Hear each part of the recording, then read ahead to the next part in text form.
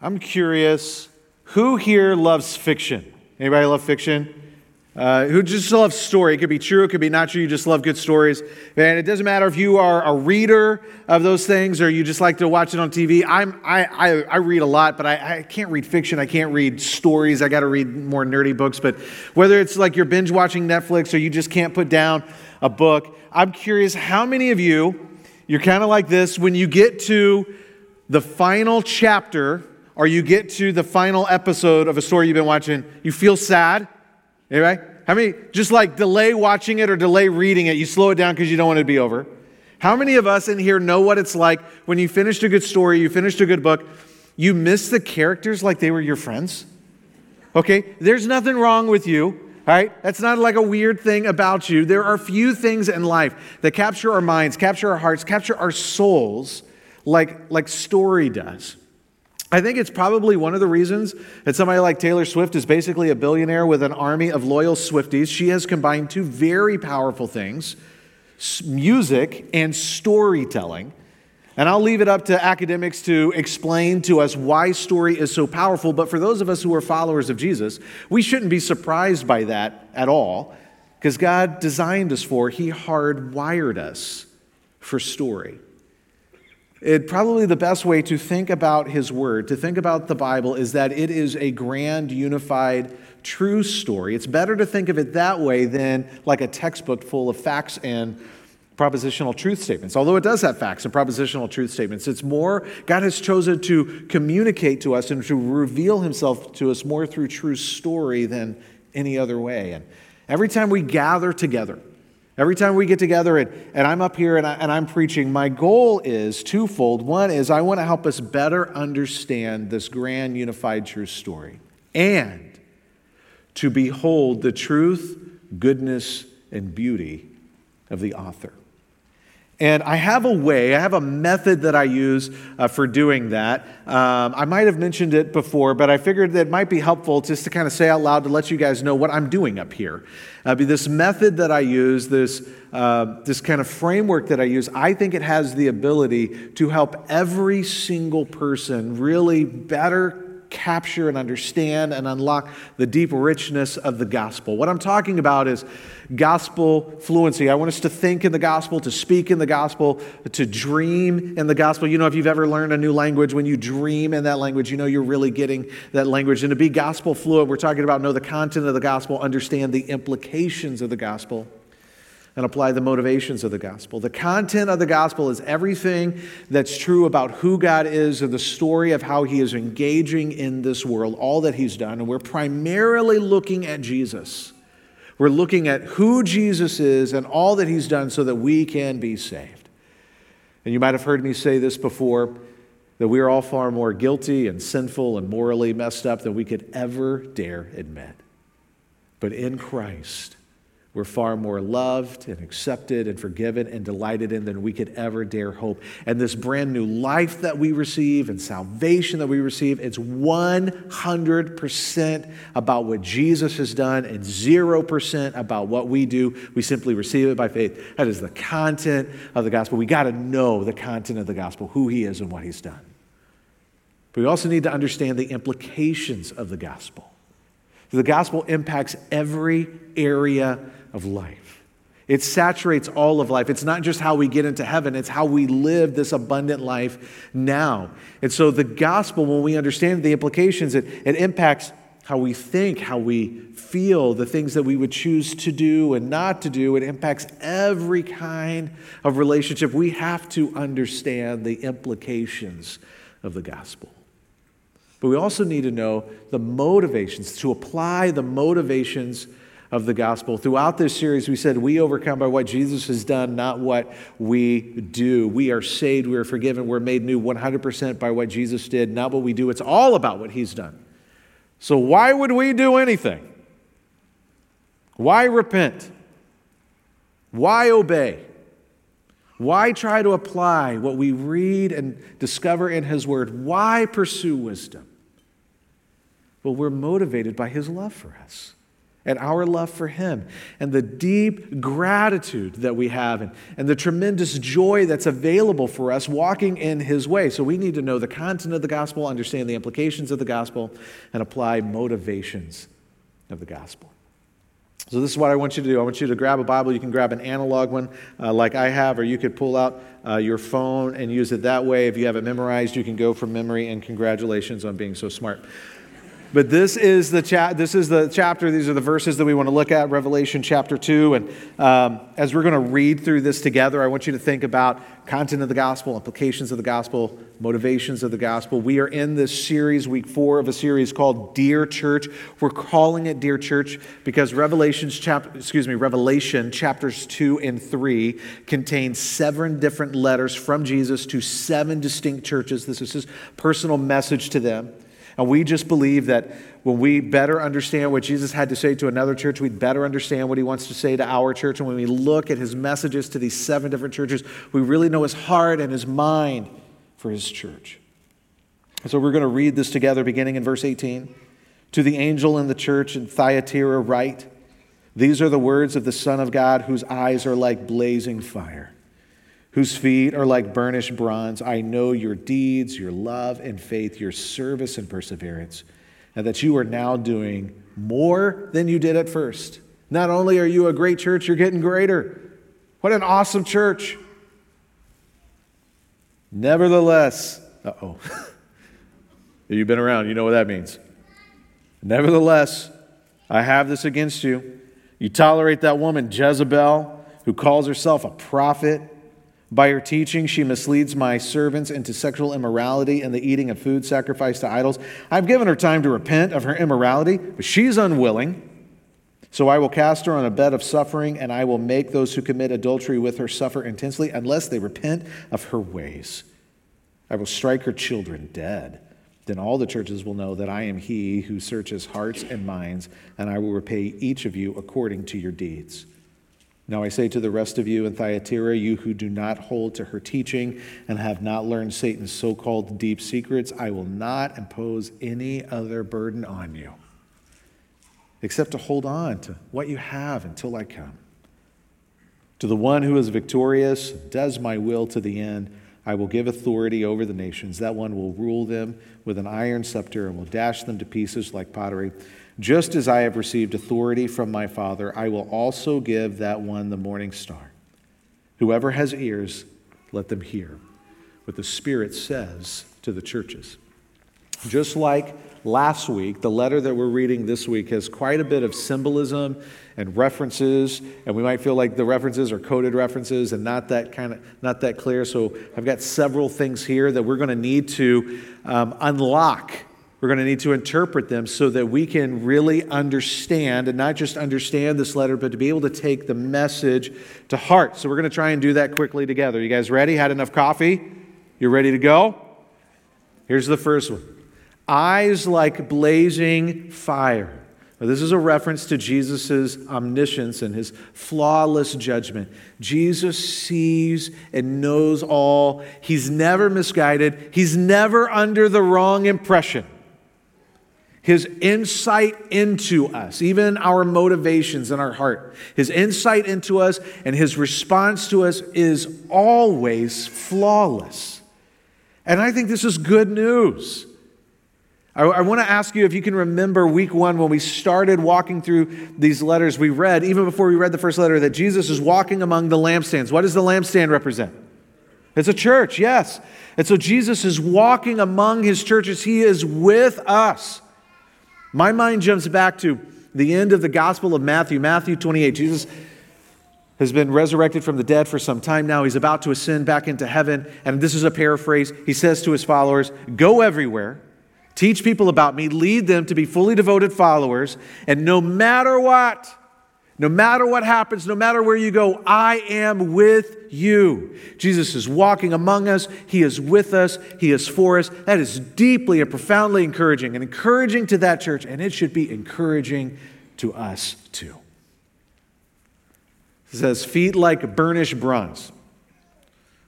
That's a reference to he's mighty and he's unshakable. And this would have been instantly understood by people in this city. Part of their industry, part of their export, the way that they made money, it buoyed their economy, was producing this kind of metal. And the primary use for it had military application for armor.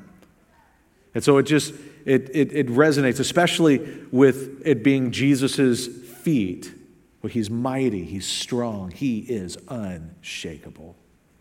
Next, there's a reference to someone named Jezebel. This is a real historical figure that you could read about in 1 Kings. She was the queen of Israel, the wife of King Ahab, the arch nemesis of a prophet of God named Elijah. And she is a symbol of defiant evil.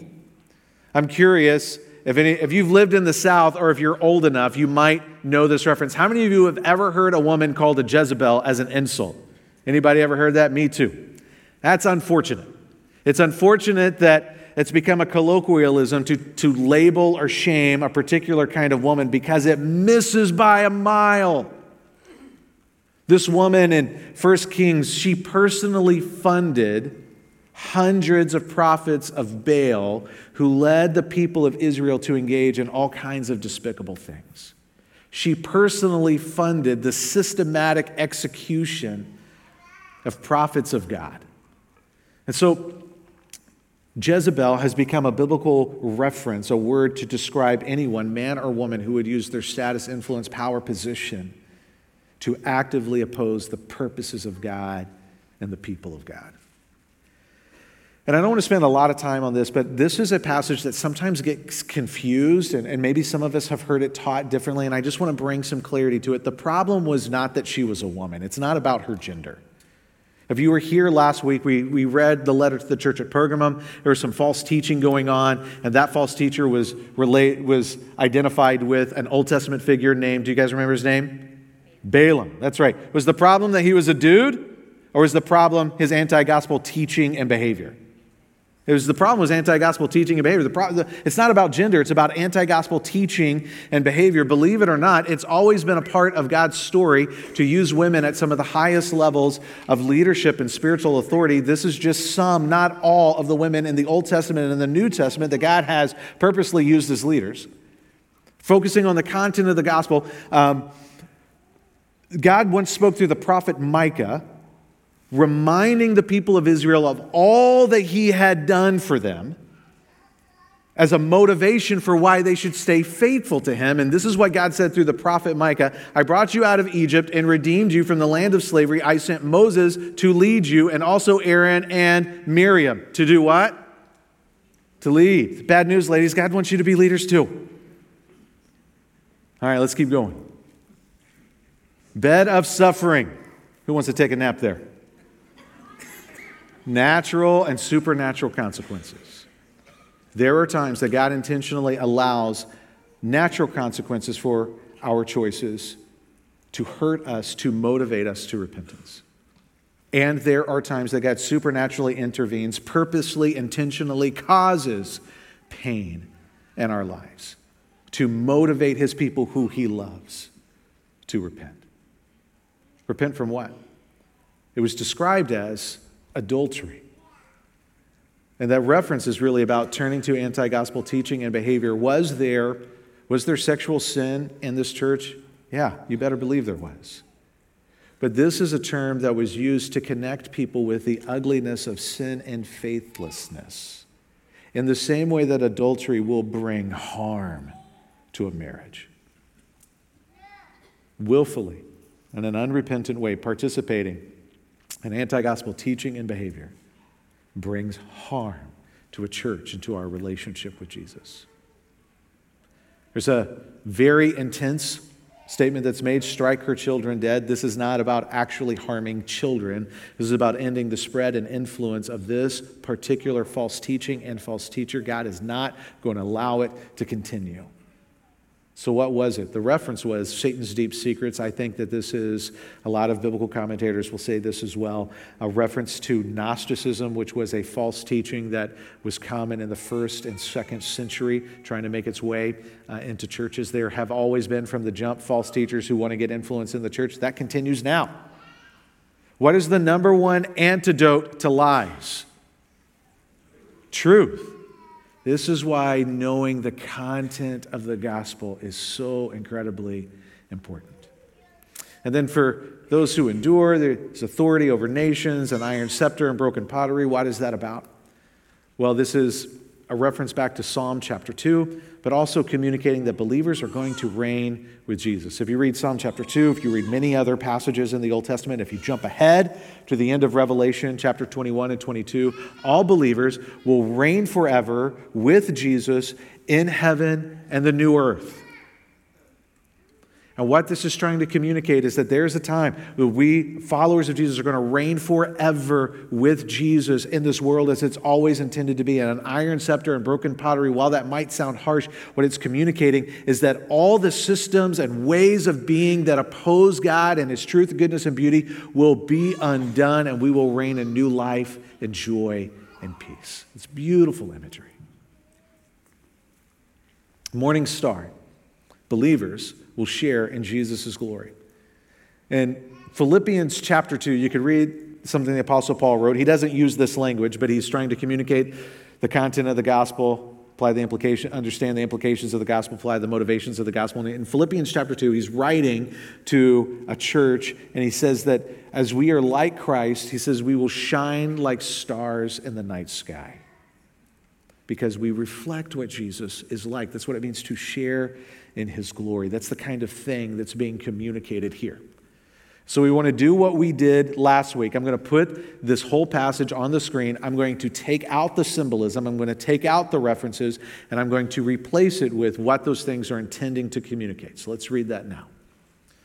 To the angel in the church in Thyatira write, these are the words of the Son of God who knows all and has flawless judgment.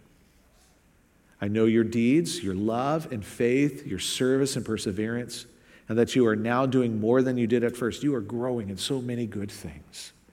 Nevertheless, we need to talk. We need to have a very hard conversation. I have this against you. You tolerate that woman who pretends to be a prophet, but is obviously not, because her teaching and behavior are blatantly anti-gospel. By her teaching, she misleads my servants into sexual immorality and the eating of food sacrificed to idols. I have given her time to repent of her immorality, but she's unwilling. So I will cause her to suffer, and I will make those who turn to her anti-gospel teaching and behavior suffer intensely unless they repent of her ways. We owe it to ourselves to note that they've been given time. They've been given lots of time to repent, but they're just stubborn and they won't.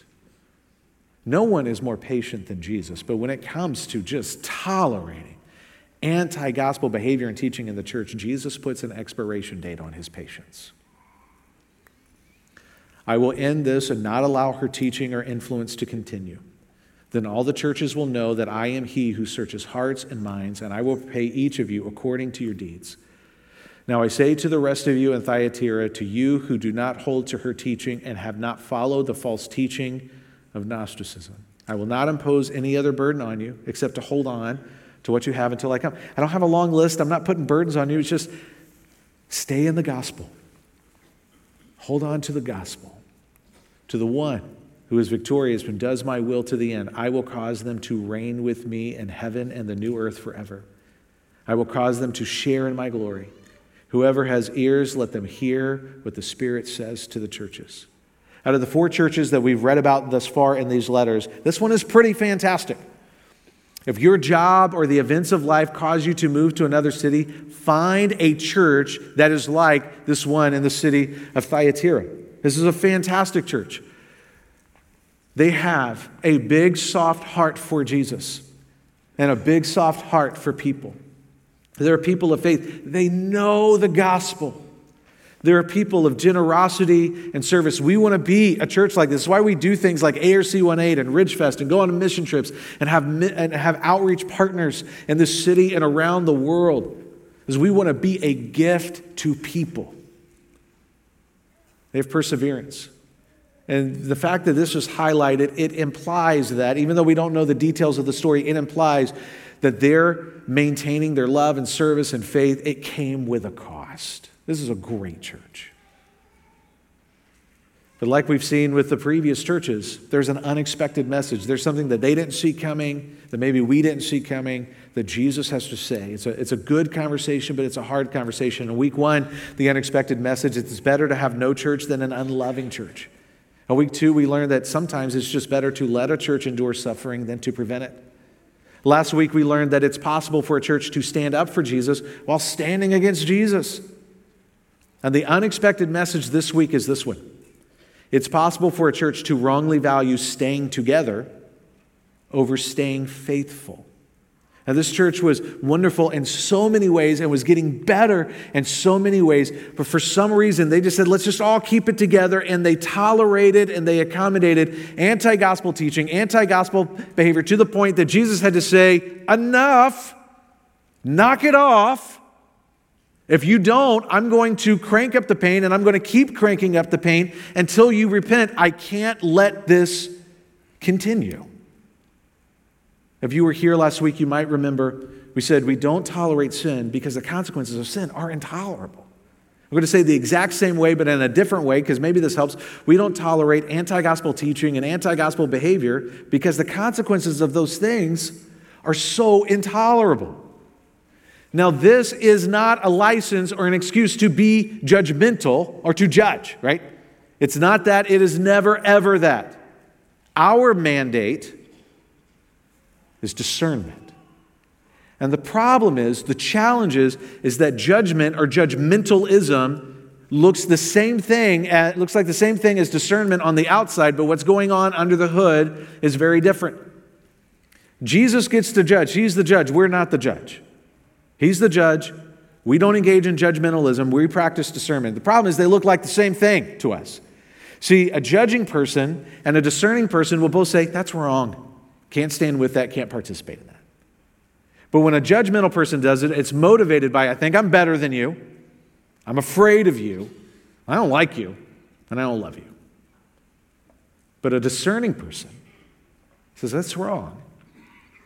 But he does so, or she does so, because of love for the people involved, love for all others, and ultimately love for Jesus. And because I know we want to be discerning people and we don't want to be judgmental people, I've got a little resource, a little tool to help us out. Can I share it with you? Here's just a responsive discernment that we can hold on to. Because of our love for Jesus and each other, we don't participate in that here. You see, discerning people have discovered you get what you tolerate. So why would we tolerate anything that is a cancer to love for Jesus and each other? And so we could say this, because of our love for Jesus and each other, we don't participate in that here. This is where I'm going to ask you to be weird with me. I want you to turn to someone next to you, even if they're a stranger, if they're really good looking and you're single, go ahead and really lean in. But just say this, right? Because of our love for Jesus and each other, we don't participate in that here. Go.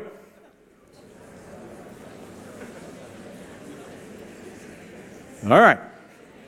Now, am I asking us to walk around and say this like robots to each other? No, that'd make us weirdos. Like, you can use your wisdom, you could speak from your heart, you could say it in your own way, but because of our love for Jesus and our love for each other, we don't participate in that here. Now, it's not our job to be the sin police. We're not the church police, we're not the evangelical police. Like, Jesus has not called us, he's not given us the responsibility to go out and be on the hunt looking for everybody who might be wrong. That's not our job. But in our church family, when we find ourselves bumping up against anti-gospel teaching, anti-gospel behavior, this is what we would say. Hey, because of our love for Jesus and each other, we don't participate. We don't participate in that here. You know, I asked you about stories earlier. I like movie night. Who likes movie night? You guys like movie night? Sometimes I don't. If I'm going to go to a movie, I'm going to download a movie or stream it and watch it in my house. I don't always know what's in the movie, right? You know, and I'm a parent, and there's content I don't want in my home. Even for myself, there's content I don't want to bring in my home. Can you guys relate to that? Well, I don't have time to know what's in every movie out there. So what do? Well, there's a website that I use called Plugged In Online, and if I don't know what's in a movie, I can read a review, find out kind of what's in it, and if there's content in it that I don't want to bring in my home, well, we just don't watch that movie. And I don't do it because I'm like mad at my kids or angry. No. It's an expression of love. Because I love my family, there's things that I won't welcome in my home. That makes sense, right? We're a church family. Because we love each other, there are things we won't welcome in our home. Because we love Jesus, because we love each other, there are things that we don't welcome in here. So why did this church tolerate anti-gospel teaching and behavior? How could a church who is so right in so many ways be so wrong in such a big way? I don't know. I don't know the answer. I got some maybes. Can I share with you my maybes? Maybe they didn't feel like they had the energy to deal with another crisis, controversy, or change.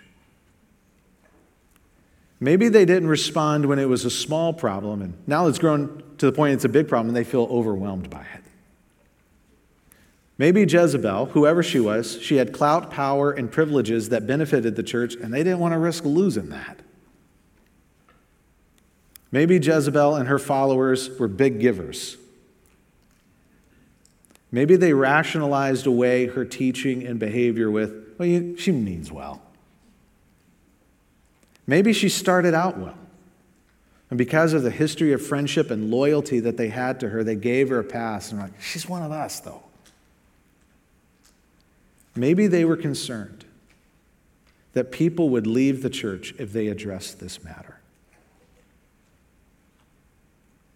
Maybe it was nothing more than conflict avoidance. The path to compromise was not a giant leap. It's never a giant leap. The path to compromise are always a long series of small steps. And this church had plenty of time, and they had ample opportunity to say to themselves and each other, because we love Jesus, we love each other, we don't participate in that here. But they didn't. And for whatever reason, they said, let's just keep it all together. Let's just stay together and keep going. And that usurped staying faithful to Jesus. And the question is, are we vulnerable to tolerating anything that's anti-gospel?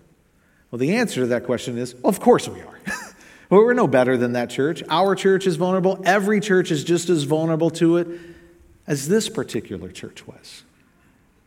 So what kind of anti-gospel thing might we be vulnerable to? And I'm just kind of think big picture, think about churches and across our country.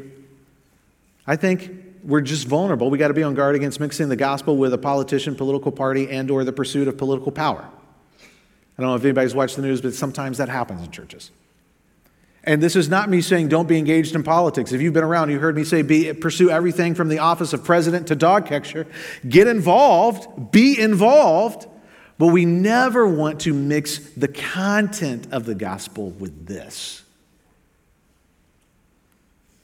Mixing the gospel with ego, celebrity culture, and machismo. Just kind of seems like that wants to make its way into churches, and we should say, no, we're not going to be vulnerable to that. We don't participate in that here.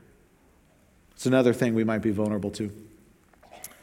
Mixing the gospel with being spineless. In week 1, the church we read about, they were heartless. The church we looked at last week, the church we looked at this week, it might just be fair to describe them as being spineless. And both would be really tragic errors for any church. Both are bad. They're not equally bad, though. It's interesting to note. Week 1, church at Ephesus, they had perfect theology, they had right behavior, but they had lost their first love. They had lost love for Jesus and each other, and that is the only church. That is the only church that Jesus threatened to disband. That should hit us like a thunderclap. You got to hear this. To churches that allow false teaching and sexual immorality in their church, Jesus said, I'm going to judge you. I'm going to crank up the heat until you repent. Jesus was very, very serious. But he didn't threaten to disband churches with false teaching and sexual immorality. It was only to the church that had perfect theology and really good behavior that had lost their love for him and each other that Jesus said, I'm going to disband this church. That's how egregious lovelessness is. And may we be a church that doesn't, let me say it this way, may we not be a heartless church. May we not be a spineless church. May we be a church with a soft heart and a strong spine. What would it look like for a church to be spineless? Again, we're going to look big picture and then we're going to come really personal. Creating scandals by failing to practice accountability and or covering up wrongdoing instead of acknowledging it and dealing with it appropriately. We know. I mean, we see churches, we see denominations, we see network of churches who are trying to pick up the pieces of scandal because people within their ranks did bad things. And instead of dealing it with it in the light, because we're people of the light, they covered it up, and the cover-up is always worse than the crime, and that has caused many to lose trust in church. There's never, whether we're talking about abusing people, abusing money, abusing power, sexual scandal, there's never, ever, ever, ever, ever an excuse to hide it and cover it up. You know, you guys got to know there's something I'm incredibly proud of you for in a way that you're helping people build trust in this community with church. Did you know that? We've got an army of volunteers who are getting ready to make Ridgefest happen. And so many of our volunteers are saying, I'll take a background check. Number one, I'm just not afraid, but I'll take a background check because I'll do whatever it takes to be trustworthy and to earn trust with people in the community who are coming with their precious little ones. Isn't that a cool thing? Isn't that an awesome thing? I'm so proud of you. I'm so proud of this congregation for that. An example of being a spineless church, posturing and speaking out about the sins of other groups while failing to face, honestly grieve, and repent from our own sins. It takes no guts. It takes no courage to get together in a church and talk about other people's sins. People expect that. No one's surprised by that. It doesn't take any guts. But when you have a spine that has been grown by the gospel, when you know how secure you are in the love of Christ and our love with each other, we can name it, we can say it out loud. This is how we sinned. This is how we messed up. We can honestly grieve it. And we can repent from it and walk in forgiveness on the other side of it. When you have a spine that's been grown by the gospel and you have a big heart and a soft heart for Jesus and other people, you can do that. Last example is really, I'm kind of saying the same thing in a different way. Being unwilling to say, because of our love for Jesus and each other, we don't participate in that here. See, a church with a spine can say that. A church without a spine can't. And like I said, I'm not asking for us to go around and everybody say this verbatim to each other. That'd make us weirdos. Speak from your heart. Speak from who you are, your personality, your way, with your wisdom. But if you were to bump up against, in your friend group or in your small group, if you were to bump up against things that are anti-gospel in teaching or behavior, it would be appropriate in your way to say, hey, remember, because of our love for Jesus and each other, we don't participate in that here. On your ministry teams, for you to say, hey, because of our love for Jesus and each other, we don't participate in that here. If you were to ever experience it from a pastor or from me, you have permission to say to me, you could use my words against me, hey, Rick, because of our love for Jesus and each other, we don't participate in that here. If you ever experienced it with or from any of our elders, they would give you permission to say this to them. Because of our love for Jesus and each other, we don't participate in that here. So imagine that you're in a scenario and somebody is they're speaking just with cutting words about someone else or to someone else. What you could do is you could say to that person, hey, it sounds like you're hurting. That means a lot to me, and I want to know more about that. But I just want to remind you, we love Jesus. We love each other. That's not our way. We have a different way that we participate in. And we could come up with 1,000 different examples. But for discerning people, there's always one kind of response. Because of our love for Jesus and each other, we don't participate in that here.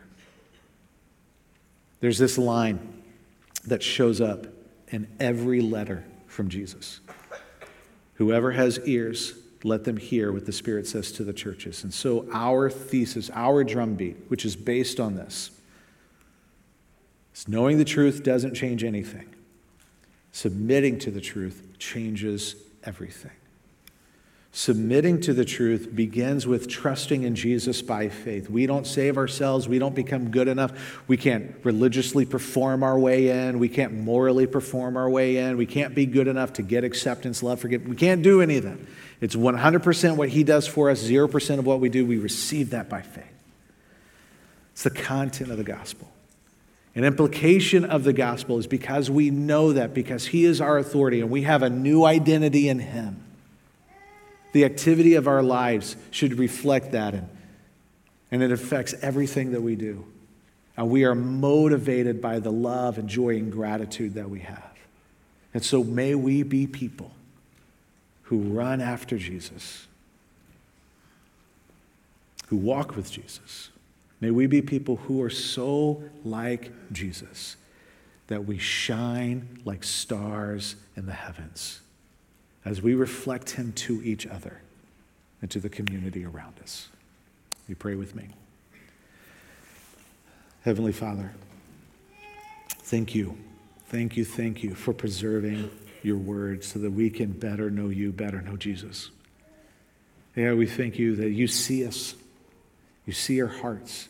When we get it wrong and we were trying to get it right, you know that. When we got it right, but we were really motivated by something selfish, you know that too. And yet nothing stops you from leaning towards us. Even in times that you allow us to feel hurt or you cause it, there are times that you do that simply because you're trying to draw us to yourself. You're trying to motivate us to repentance. And God, who are we that you are so interested in us, that you are so in love with us? God, may that melt our hearts. May our hearts be soft to you. May our hearts be soft to each other. May our spines be strong. And may we walk in the way of Christ, shining in such a way that others see him. And it's in his name that we pray. Amen.